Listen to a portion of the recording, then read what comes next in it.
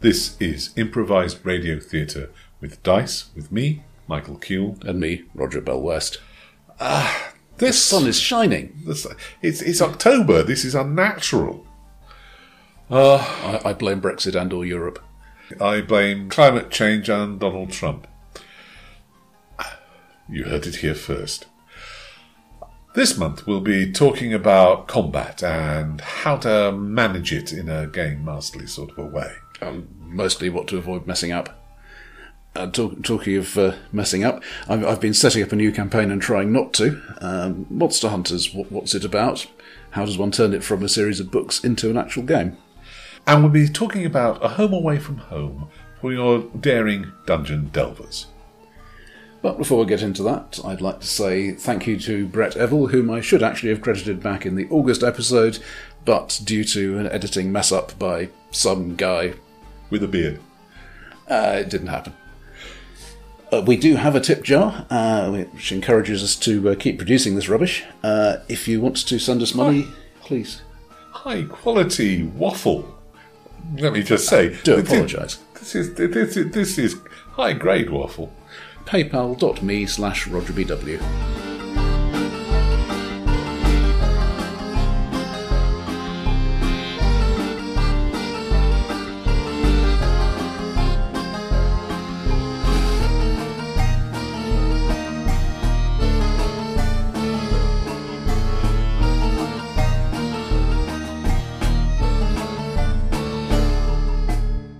All right, imagine this.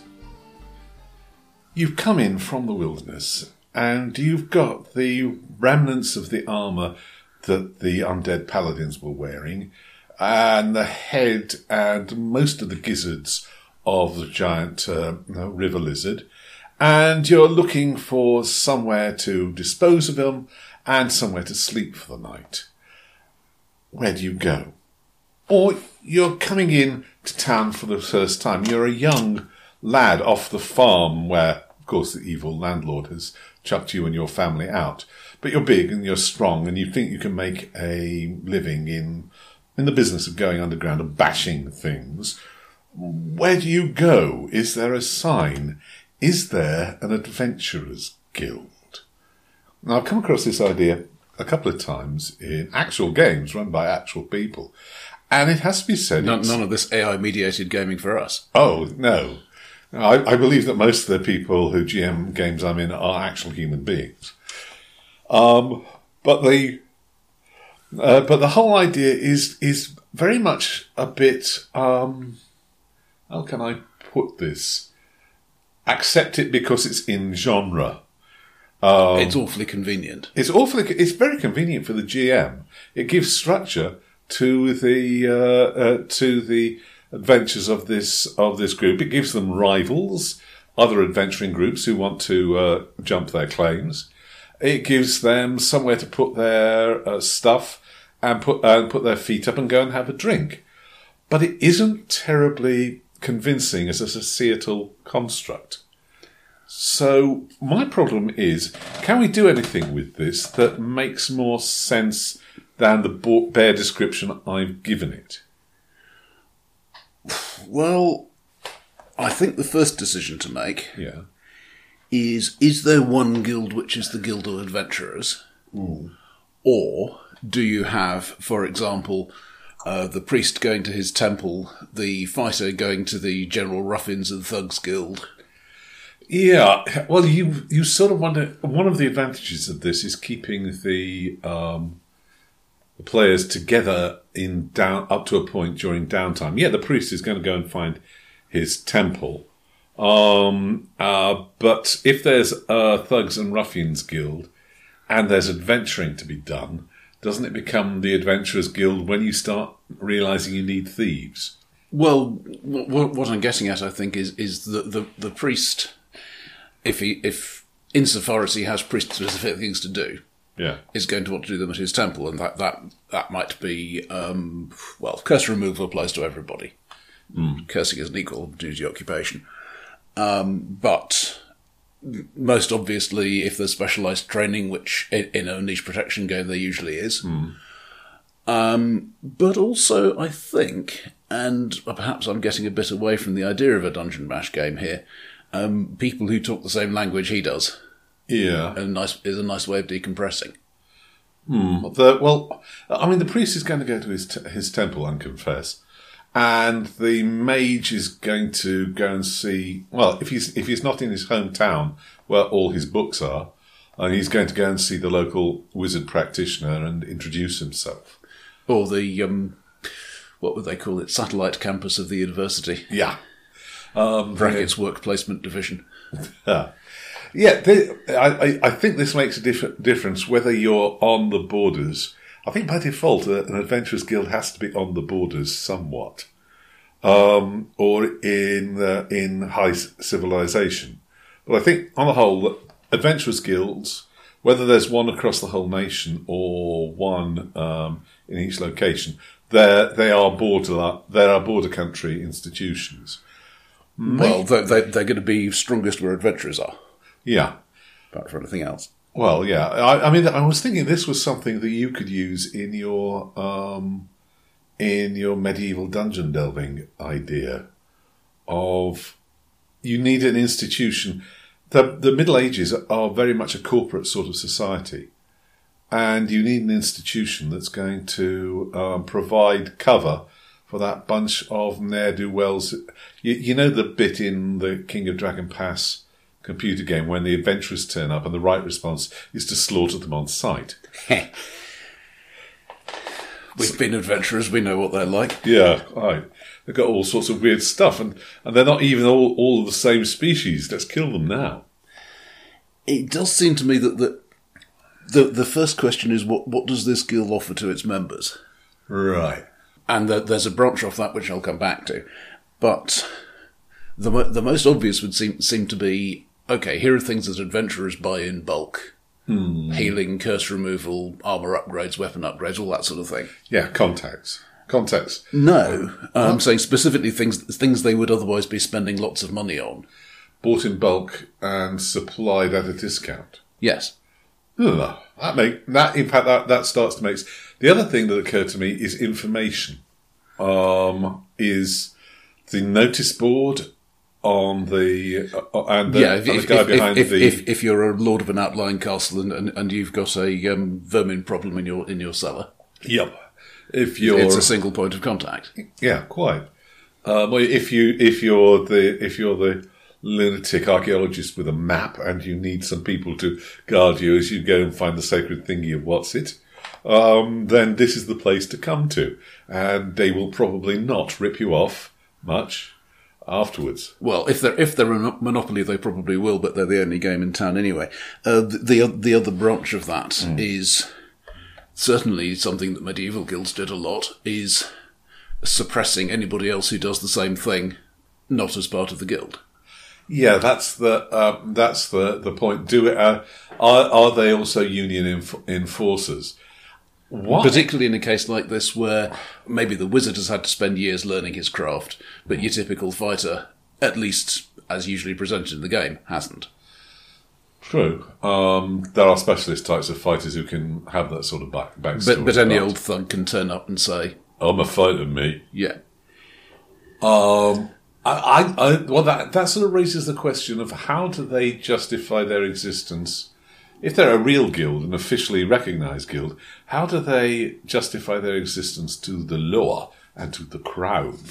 Well, that comes back to the border phenomenon, doesn't it? Yeah. Right, but because if you again, this is arguably more world building than the sort of game usually wants. But if you've got the situation where an outlying lord, whose job after all is to hold his castle on the border, yeah, is saying, this is too much for me, I need specialists who are more violent than me and my army. Well, yeah, I think that the Lord can say, I can defeat anything on the surface, anything that comes out and wants a proper battle, but all that stuff that's crawling around menacing society deep, deep underground, well, that you need specialists for. That you need special operation teams. Plumbers. Yeah. More like exterminators, I think. The dark arts of plumbing were lost with the Great Empire. But they still have the sewers running underground. Well, naturally, they were built to last. Yeah, and then none of the rocks fall down, and the tile work is still immaculate, and wizards worry about this. You don't want to know what they fired those tiles with. Yeah. It went grouse. Anyway, I think they need to have some sort of formal place in society. Something, yeah. All right, we may not like these people, but they are specialists who can do things that society in general finds regrettable necessities, but useful. Yeah, we're not talking about going the full Assassin's Guild here. They're the only. You would need something to call the thieves. Yes, because let's face it, what the thief does in a dungeon isn't very thiefy typically. Well, no, the people he's stealing from are either long dead or undead. Normally, and who cares about that? Pickpockets very rarely comes into play, for example. Well, that's true. At least in the games I've been in. Other than picking the pockets of the other players, no. But yeah. So what you need here is to use the wording of the Betamax judgment: substantial non-infringing uses. You know, there are legal uses for this skill set that we can justify allowing them to live thereby. Yeah. Yeah, and I think thieves in the centres of civilization get told hanging, deportation, or you move to the border, sunshine. Mm-hmm. I think what would the term? Difficult artifact retrieval experts. The difficult, something like that. The problem. It also, from a narrative point of view, this setup has a lot of advantages for the GM. It allows a sense of community and a sense of rivalry if there are other teams there. It would depend on the size of the border town and what lies beyond it. How many adventuring teams there were in the vicinity. Yeah, I mean, obviously it's a parasitic cost compared with individual patrons finding adventurers on their own. Yeah. It therefore has to justify that cost by making life easier for both patrons and adventurers. Yeah, and it make life easier for the Crown by being an extra defence against the Gribblies that live outside the border. Yeah, this doesn't fit well, perhaps, with the adventurers are despised by society model. Mm-hmm. So perhaps something. Yeah, well, they're obviously despised by polite society, but somebody on the border where the adventurers are the ones who are stopping the invasions before they happen, may well think, hey, yeah, these guys are quite handy, and at the very least they have lots of gold to spend. Go where they think you're a hero, my son. They would. Depends on local attitudes, but fathers would still lock up their daughters, or not to be sexist, their sons, when the adventuring party was in town. Or at least decide, but yeah, maybe high value prostitution is a good career for a young offspring. Yeah. The alternate setups to these, which I've seen and which I've used, include the bar. Gimpy's in Parvis is the adventurer's bar. And for reasons more to do with tax and keeping an eye on them than anything else, the authorities there keep licensing adventurers. You can get a proper license with printing and calligraphy and everything to say that you are an officially recognised adventurer. I do somewhat wonder if that's going to continue now that the Lunas have officially been kicked out. But it's a sensible government. Well, it's clearly in the interest of many people for it to continue. Yeah. The ink may say something different, but, words, writing. Yeah. Yeah. What was the other? There's the practicals of Treadroy in Gert's Bainstorm, who are basically a cross between underworld fixers and private detectives who do things for patrons and can be found at a regular address and get references and things like that. I think the thing that is tricky is the risk of making them too respectable. That's true. Or too much in demand. which is not to say this wouldn't work in a game, but it might not. You might not be able to use the same motivations as usual. Yeah, you need to keep the adventurers slightly hungry. On the other hand, it's sometimes easy to, in story terms at least, depending on system, it's sometimes easy to take their money away from them by, they're doing riotous living and all those disadvantages about carousing that they chose to take. Mm. And I think a third distant relation is the Explorers Club, or some sort of gentleman's club, which allows persons qualified in the area to swan through the door and meet up with persons who are rich and need your services. Is that the same thing, or it says much the same narrative? Yeah, it does depend on what the surrounding society is like. Yeah. I mean, supporting explorers as distinct from merchants looking for a new market. Is who have their own way of finding employees. Well, that's true. Explorers are going out and declaring "I am an explorer" is an act of vanity. What you found then? Yeah, I found Australia. Ooh. Where is it then? Show me. I've got photographs. They aren't very good because it's only 1827, but I've got photographs. I brought back a kookaburra. Does that count? Oh yeah, I see one of those down the museum. The stitches aren't as obvious on that one, but I think you have to set it up so that there is, and it's been done in a number of settings that it makes sense that you go out into the wild. The thing that defeats me, as it does in so many ways, is Numenera, because there's all that stuff out there and there's no way to make any sense of it. And I've never got the feeling there's really much of a what you might call a home culture in that. I mean, presumably it is, but the game is so focused on being out adventuring. Out there amongst the weirdness. Yeah, that's one of the things that worries me, that you can't tell what's strange because you don't have a standard. You don't know how. And granted, in that setting, the standard ought to be pretty strange. Yeah, because it's all this post civilization and post the other civilization, and all the rest of it. Yeah, it's I've witted about that enough. But all right, we've got a world in which there's civilization and there are things beyond the borders. If it is a thing of the borders, then it cannot completely suppress the amateurs and non-members.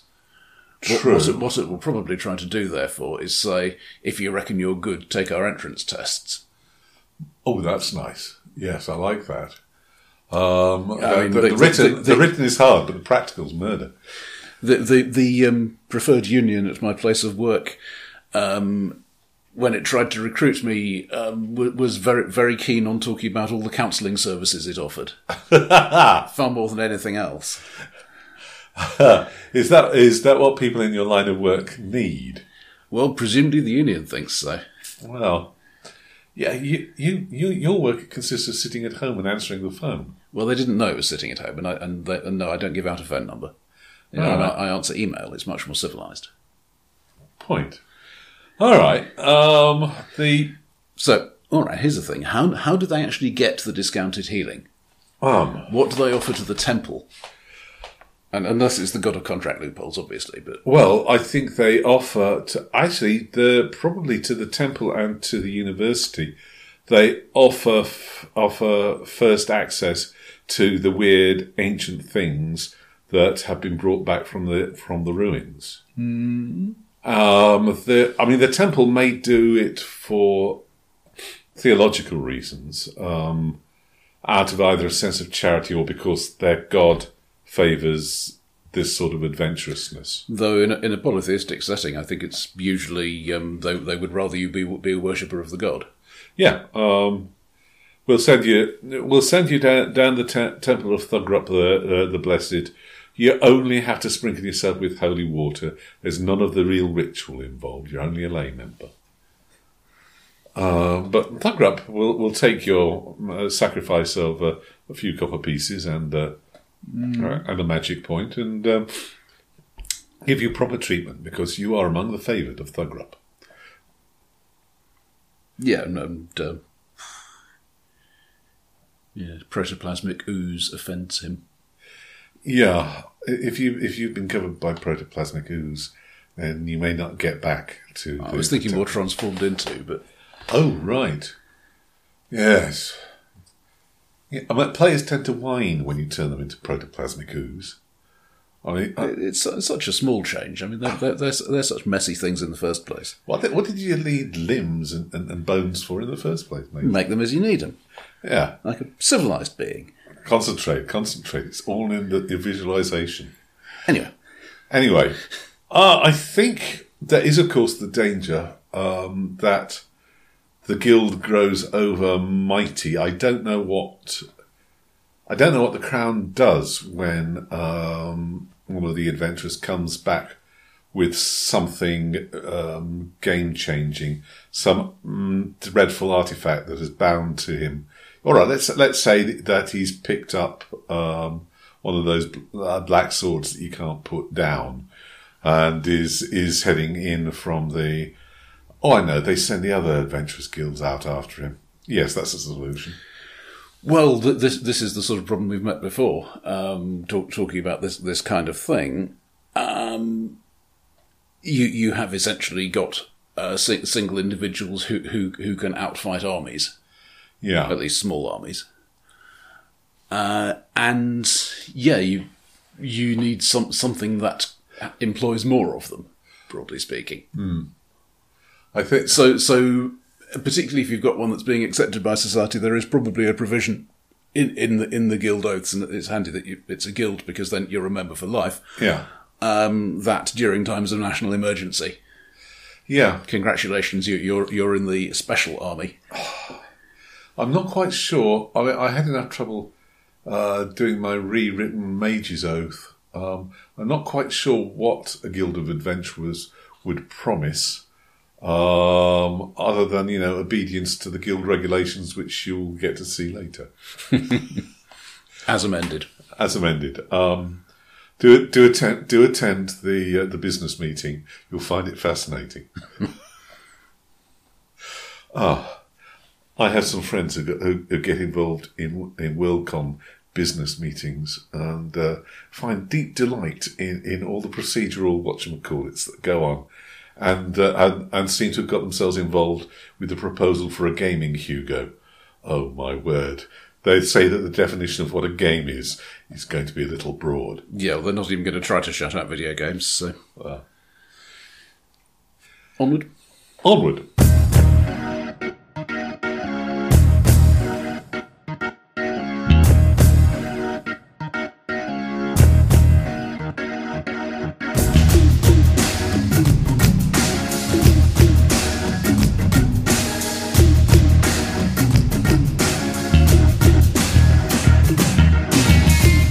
Recently started running a new campaign, and it's slightly different from a few I've run before, although it is still basically a cult investigation in the real world. This is Monster Hunters, specifically GURPS Monster Hunters. Mm-hmm. And I'm trying to do a few things differently, so I thought I'd expound on these a bit. Expound away, matey. The first being, while I've often said that I don't think... directly copying structures from other media is a good idea. I'm trying to copy some of the larger structure here, specifically from a TV series. So this starts off with, yes, I want a pilot episode. Yeah. Which, after 3 sessions, we're about halfway through.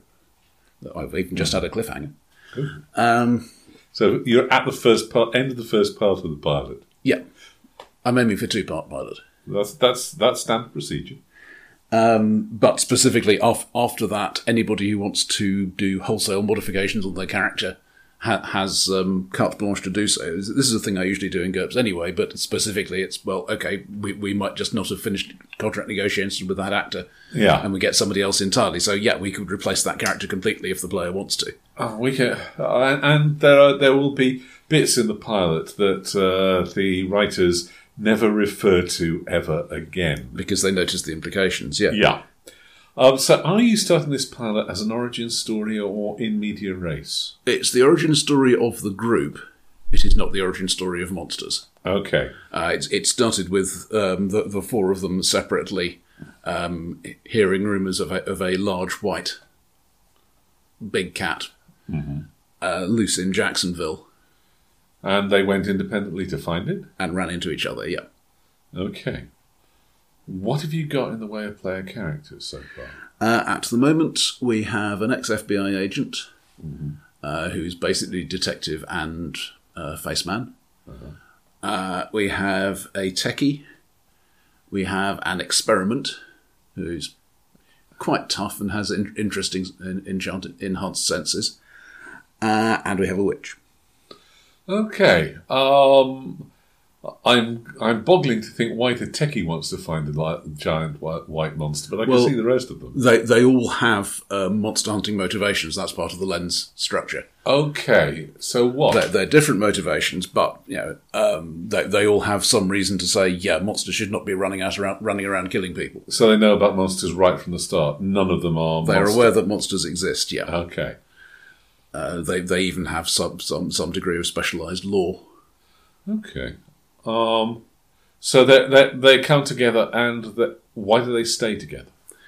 Because they have usefully complementary skills. Okay, I find money is a much more money and support is. Though I am. There is a model for that which we have available, which is what was it? It's not the tourist board. It's called Visit Florida TM. But we felt that they clearly have poor accounting standards. Yeah. And they would probably have an interest in an organisation which would act to suppress things that eat tourists.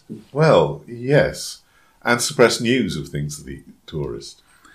So that's a possibility for the longer term. The thing is, I am trying to get away from you are part of an organisation that has big resources it can put behind you, which I've used in a couple of recent games. Okay, is there a big organisation that they're not part of? That's not something that's clear to the players yet.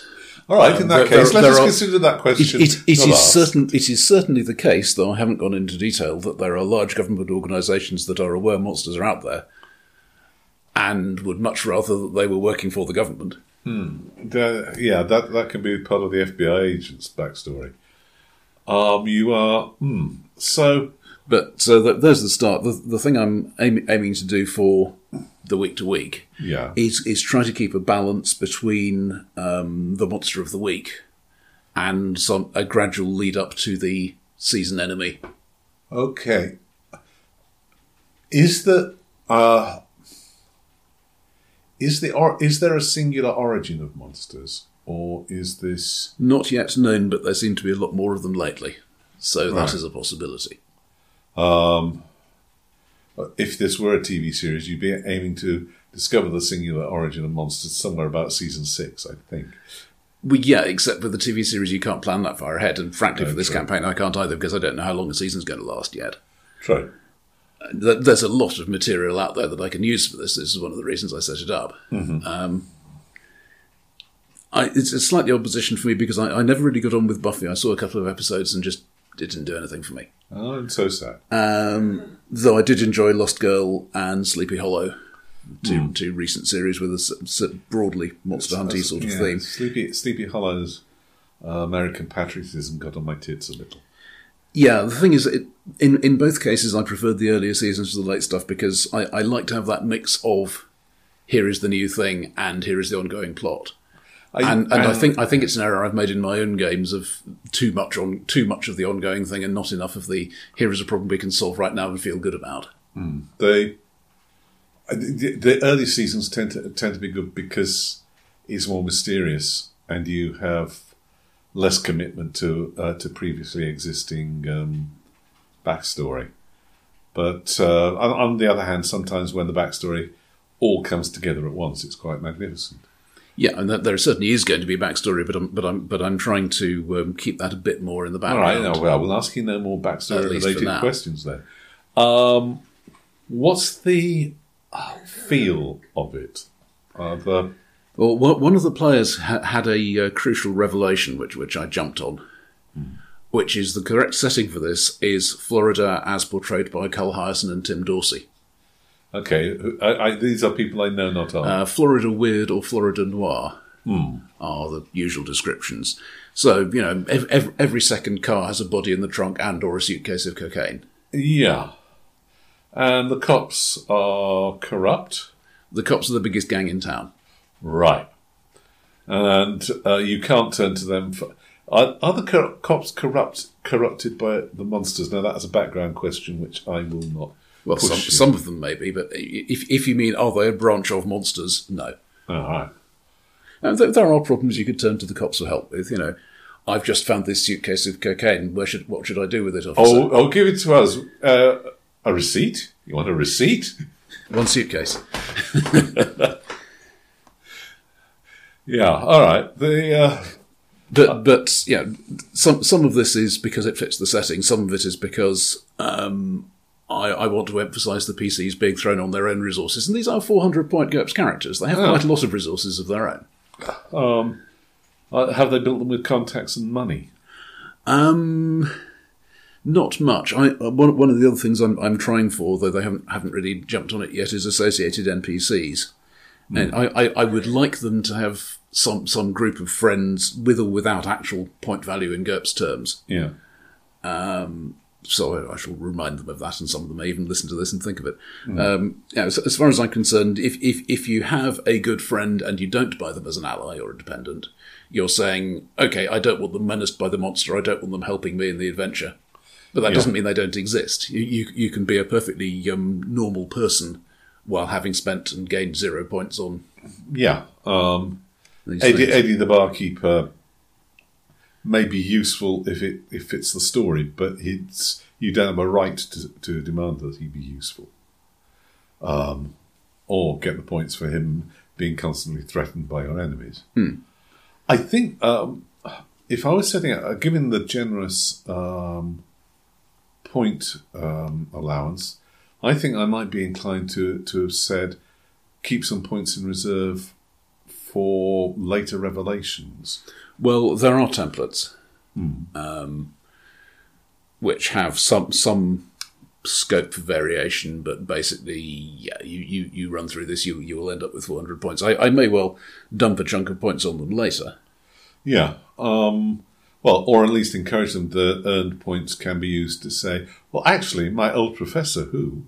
Yeah, well, it's one of the things that comes out of TV mode.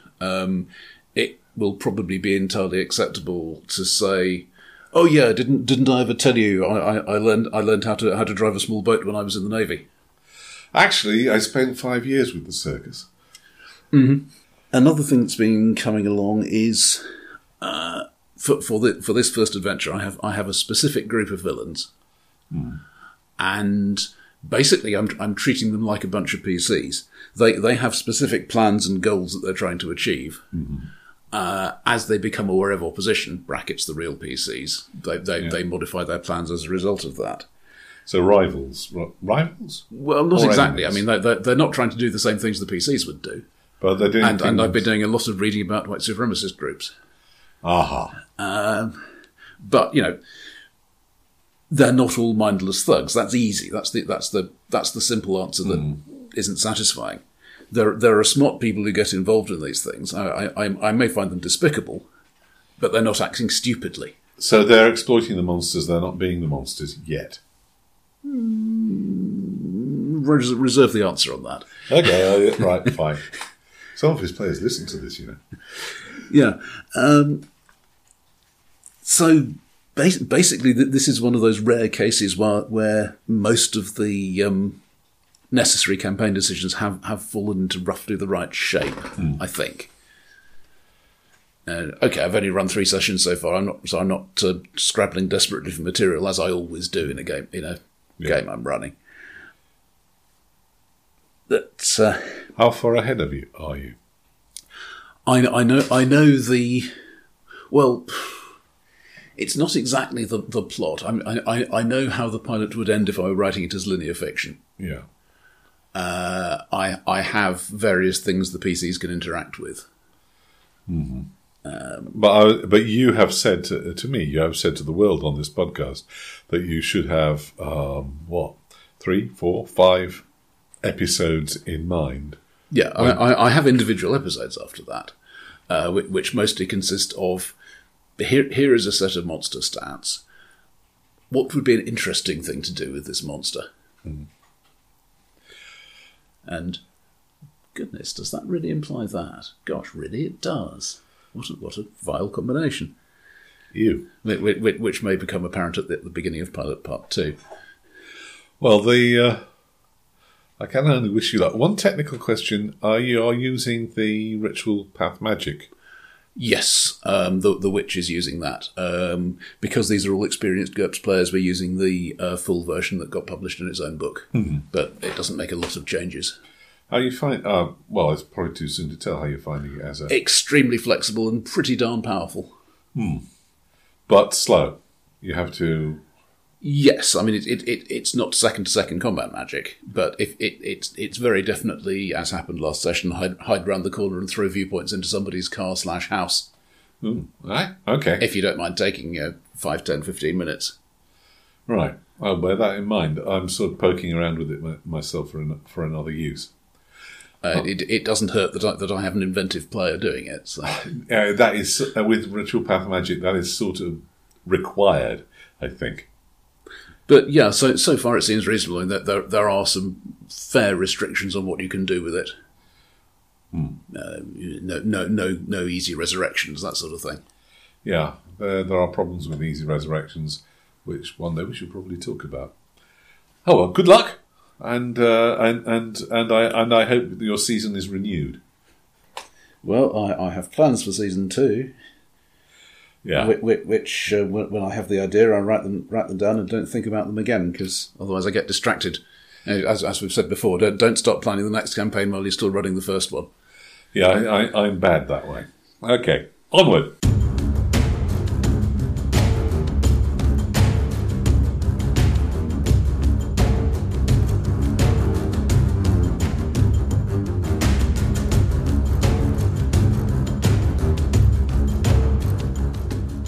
I'm coming to the end of a fairly Cthulhuid campaign. And we've just had what has been the first big fight of the campaign as we sweep into the cultists' lair and stop them in the middle of a vile ritual. TM. It's a classic, I tell you. And the referee said to me that he hates doing combat because he's always sure that he's doing it wrong.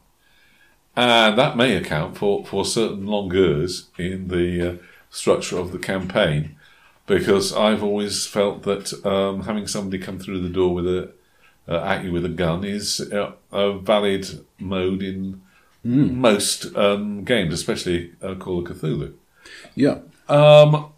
But with that in mind, I thought we might talk about the difficulties of running combat and the things that go wrong and the things that we do wrong when we're running it. I think one thing to say is it's almost always slow. Yeah. That's not necessarily a bad thing. If the players are enjoying it, then it doesn't matter that you just took half an hour to play out 5 seconds of real time. Because they got the chance to do their combat moves and be awesome and have fun. Yeah, the problem is that this is a moment at which the details very much matter, but you want a sense of excitement and not a sense of I need to look at the rules. Yeah, I would say that as with any bit of a game, if you're having to look up the rules, something is wrong, and generally I would much rather make a plausible looking judgment at the time and check later. Yeah, I get players who argue with me doing that, but I'd say, no, this is my decision. Move along. We'll look up what the rule actually is. later because we don't have 15 minutes to try. Yeah, I'm suffering. It does help if you know your rules rules book layout very well. It does. I'm suffering with RuneQuest Glorantha a little bit on that. It's well, from previous comments, it seems that looking up the rules doesn't always give you an answer anyway. That's also true, I'm afraid. I'm looking forward to the second edition of RuneQuest Glorantha.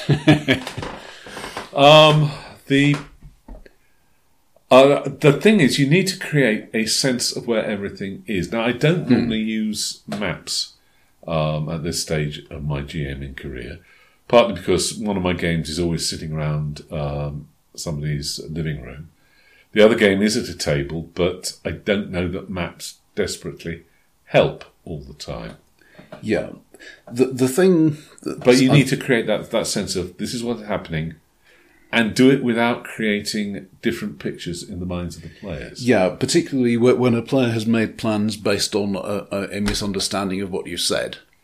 That is just annoying for everybody. It is even more annoying if I've said something that I thought I hadn't said, and I have a recorded record to prove that I was wrong. Yeah, I've never... Well... Very, very briefly, but never seriously gamed with miniatures and moving stuff about on the map.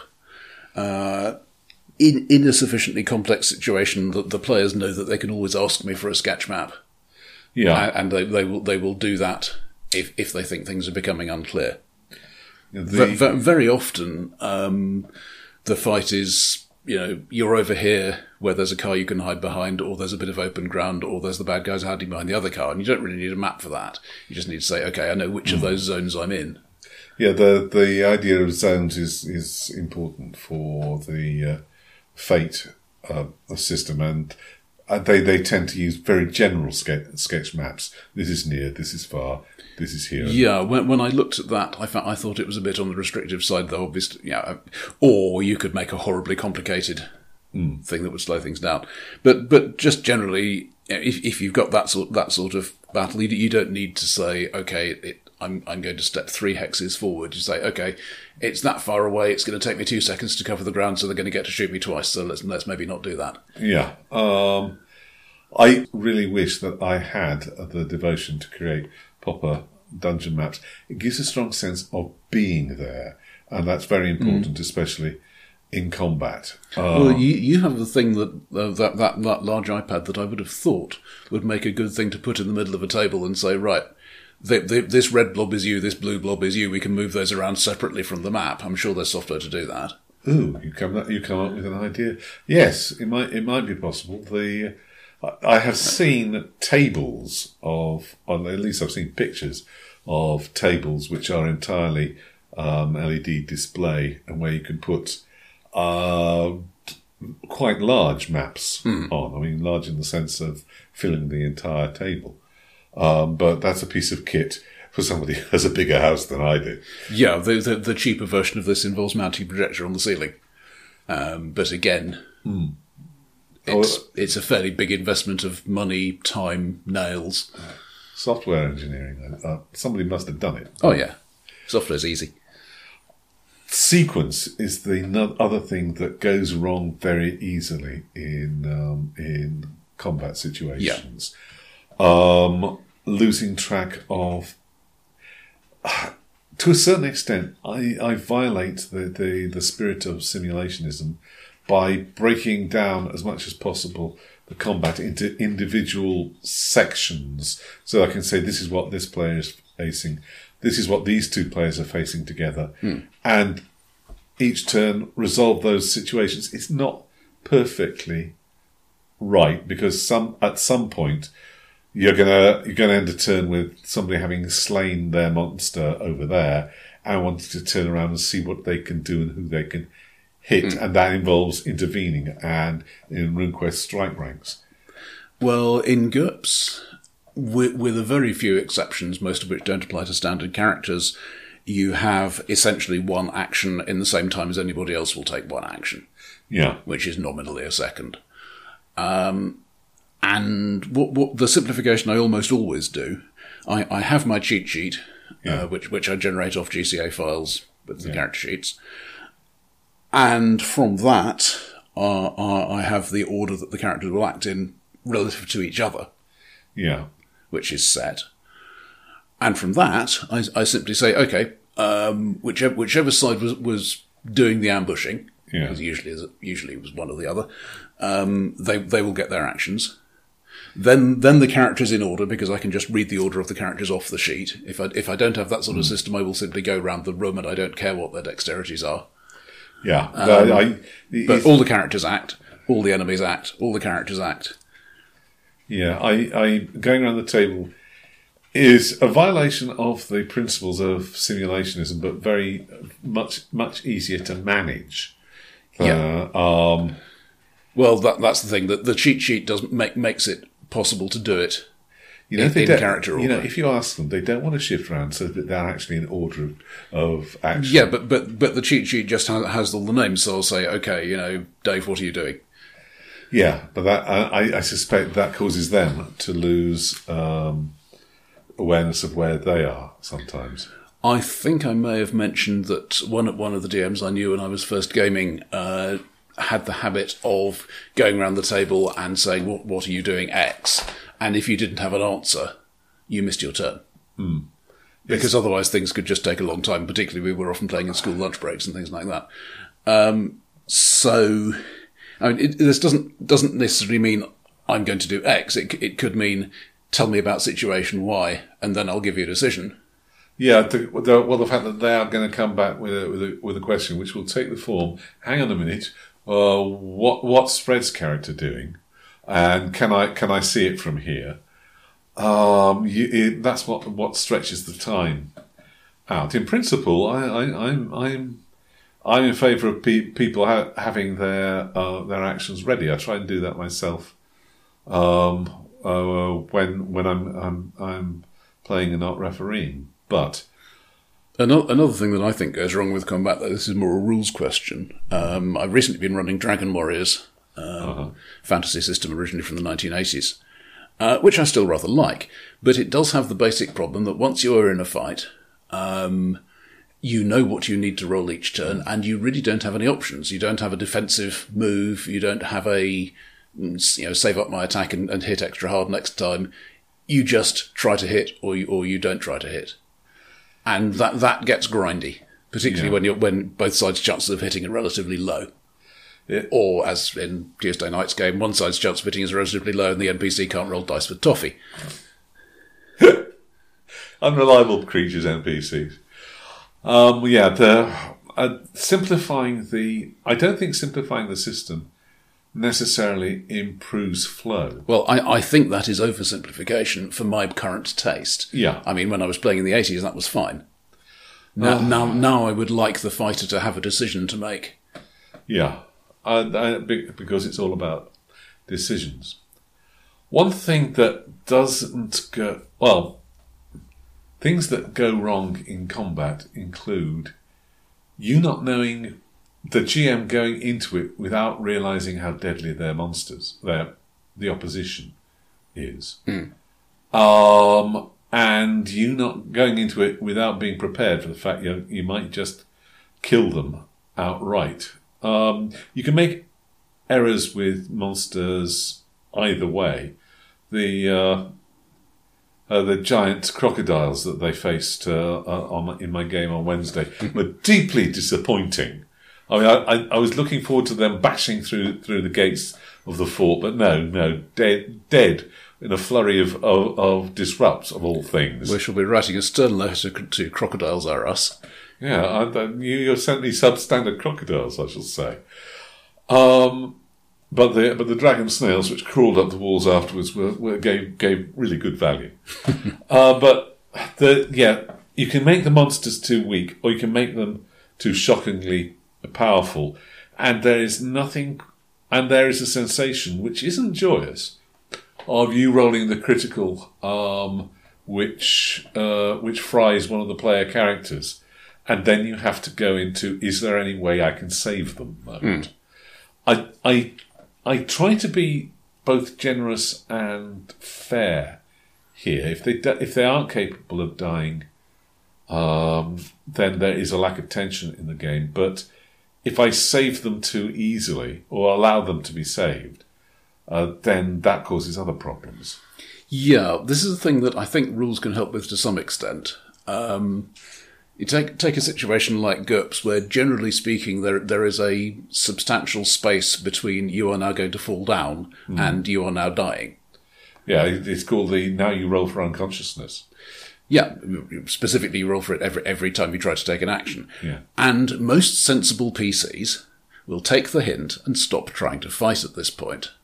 And being fair, given how lethal an individual PC is, most sensible monsters will then ignore them and concentrate on the ones who are still trying to kill them. Yeah. I must not have sensible players. I heard myself. I was writing up an old session for my column in A&E, and it was part of my Stargate VRI campaign, in which Victorian adventurers face the wonders of other worlds. And one of the players said she had being a barrister duty in the morning, and could we wrap up then? And I heard myself say, all right, I'll just roll this and see if Hartley dies. and the next thing, the fates were obviously against me, but the next thing I knew, I was just checking that he didn't quite reach the drop dead threshold, but now had to roll to stay conscious. And given that he had just taken 8 dice burning damage, he fell unconscious mercifully. So what I'm saying is, GMs everywhere, watch what your mouth is saying and do not tempt the fates. Also, consider, if you're running GURPS, hard to kill. That's for the players. Players, consider hard to kill. It's very annoying when the GM gives the opposition hard to kill. Right. I was running a Dungeon Bash game once in which the party had run in... I was converting the monsters on the fly. Yeah. Party ran into a troll, classic D&D regenerating troll.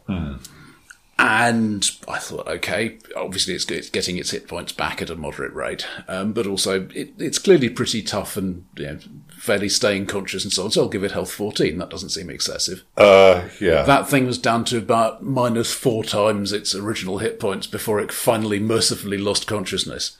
It would probably have preferred to lose consciousness much earlier. Yeah. Yeah, some days you just can't pass out.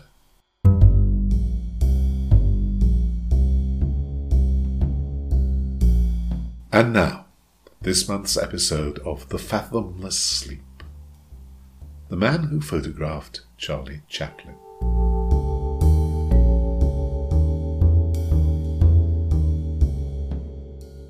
Yeah, get a couple of hours sleep, get back sort of before leaving for work time to this guest house. Keep an eye out for Spielman. Okay. If his car's there, I'll park near the car. The plan's to follow him, get him somewhere quiet and have some words. Okay, Spielman's...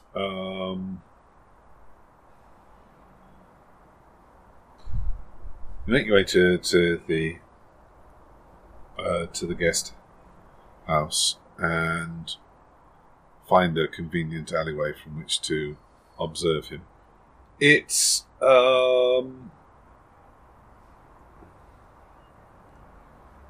a small freestanding structure on the property of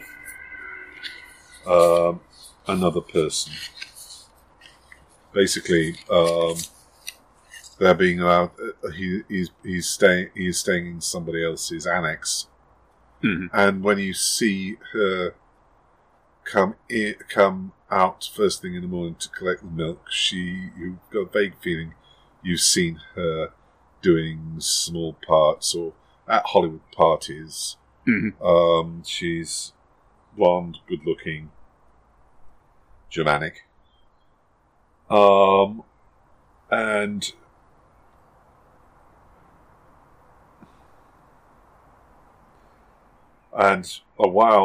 a good while later, Spielman emerges from the guest house and gets into his car and goes off.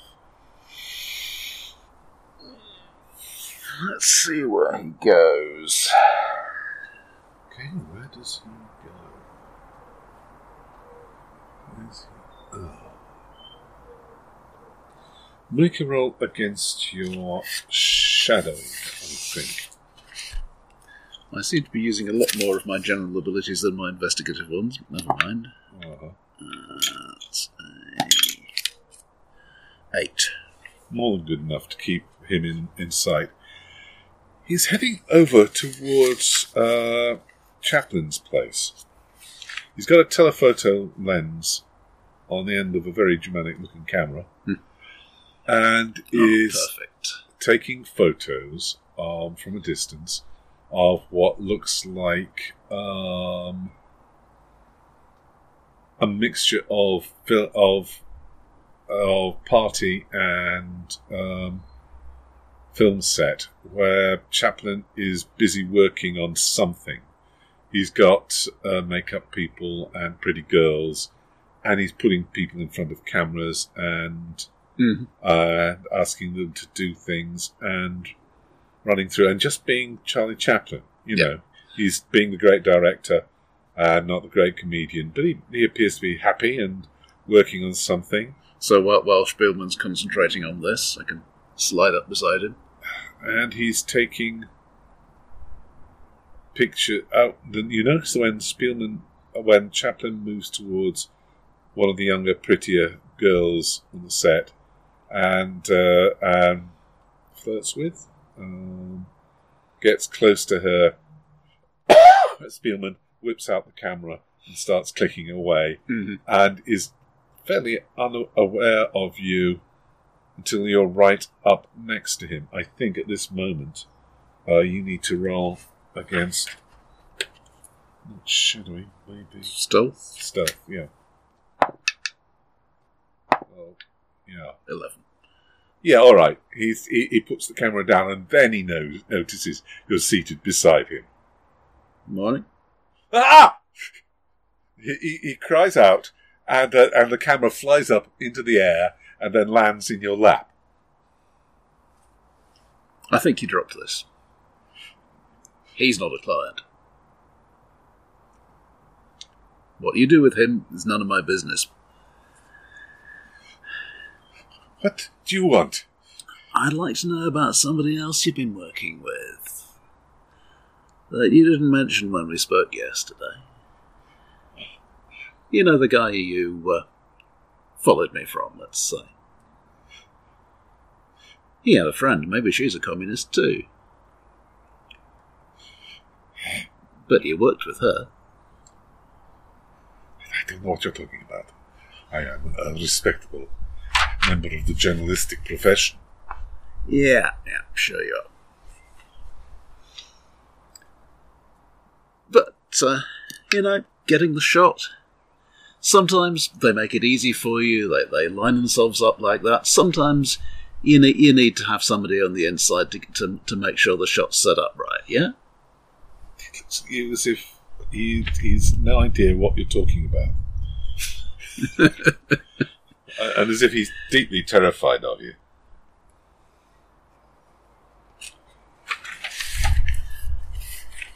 There are not enough photographs here. I should have one to show him. Of whom? Helen. Yeah, that's true. You should have asked what you should have asked, shouldn't you? Yeah.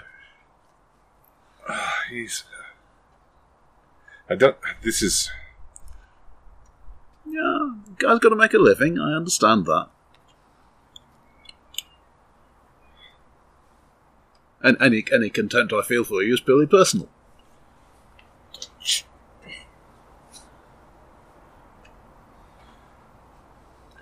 All right. At this moment in time, he breaks. Something happens behind his eyes, and he just decides that's enough. And suddenly, there's a knife in his hand, a flick knife, and he's reaching over towards you, as if he knows what he's doing with it. This is a fighting test.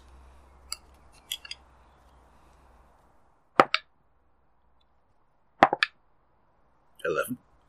You disarm him. You knock him unconscious and take the flick knife off him. Gain edge 2. and he's sitting there unconscious. Unfortunately, his head is now there on the. Oh, he was in the car. He was in the car. Yeah. Oh, okay. Well, let's haul him back fairly quickly. Car's who's all the time. The chaplain looks up and over at you, and back again. Little salute, not holding a camera. Goes.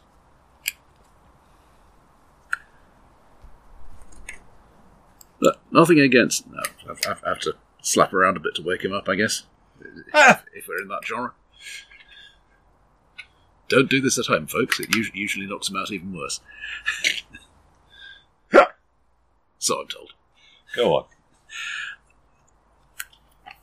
But it's not you I'm after here. It's the dame.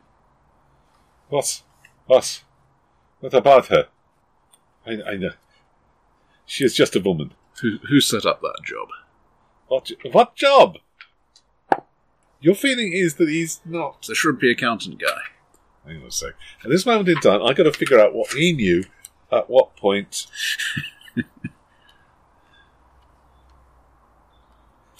Huh? The shrimpy. You took some pictures. I took some pictures. Yeah. Why did he... Excuse me. At this moment in time, the GM fails to maintain a picture of total coolness. Where the heck was he involved with... Excuse me. I'm going by what I got off... No, you're quite right. And I'm not at all clear why he... Okay, this is the point at which... Why was Alright, this is the point where this may fall apart. I have no idea why Spielman was doing... Well, I'm assuming both he and she were employed by somebody else. Spielman's... There's nothing... But why did he follow it up? Why does... It's just... I'm one of the people least able to answer this question. I know.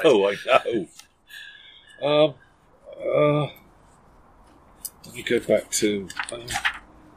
the basic time outline of the thing and try and make sense of it. This is going to get cut immensely. Yeah, no worries. I saw it. Nobody employed. I was looking. I was observing the hotel for other reasons, and I saw her and him leave, and I thought, there is guilt. I have seen it, and I. Now we understand each other. I went and I went and so to see him, to see if I could perhaps encourage him to subsidize my researches. Film isn't free. This is true, and they charge for the processing too. And I go and see him, and he mentions to me who he actually works for. And at this point, I am losing interest because this is not, the focus of my concern, which is with subversives like Mr. Chaplin. Mm-hmm. I did not wish to pursue that. You see, I was observing the hotel for other reasons, and this avenue of inquiry did not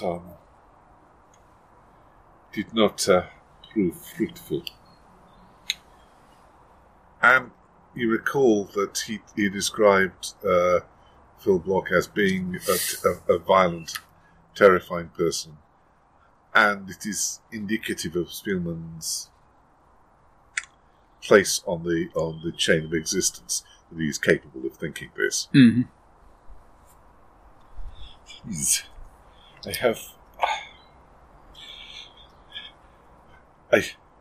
I am trying to do good here. The great circle of life. Distributing the money from the wealthy to the less fortunate? No, wait, that's the other guys. I am protecting the American way of life. If he had a flag, he would wave it at this moment of time.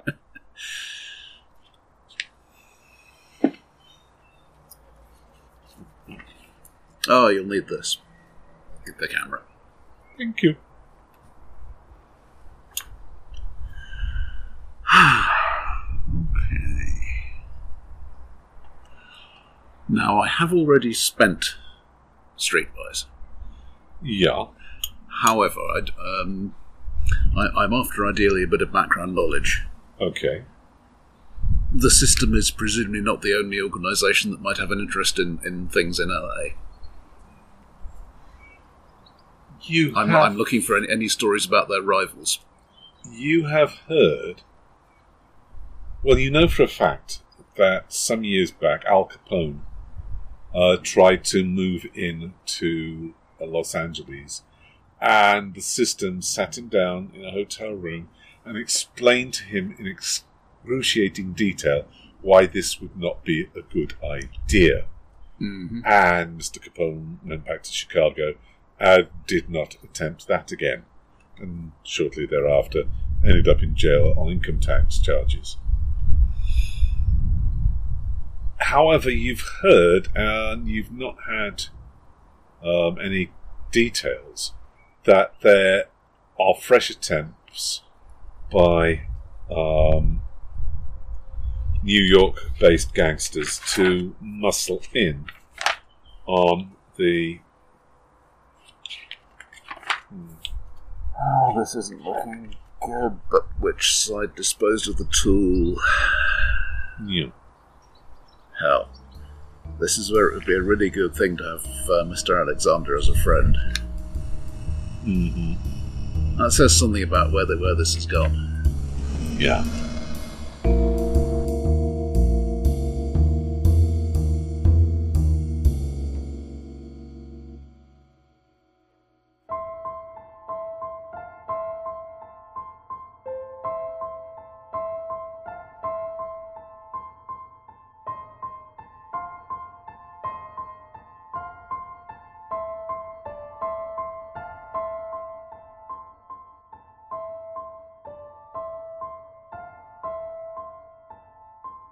And that's it for this month. If you want to tell us where you cocked up combat, you can contact us. Leave a comment on the website or send email to podcast@tekeli.ly. And we'll be back in another month's time.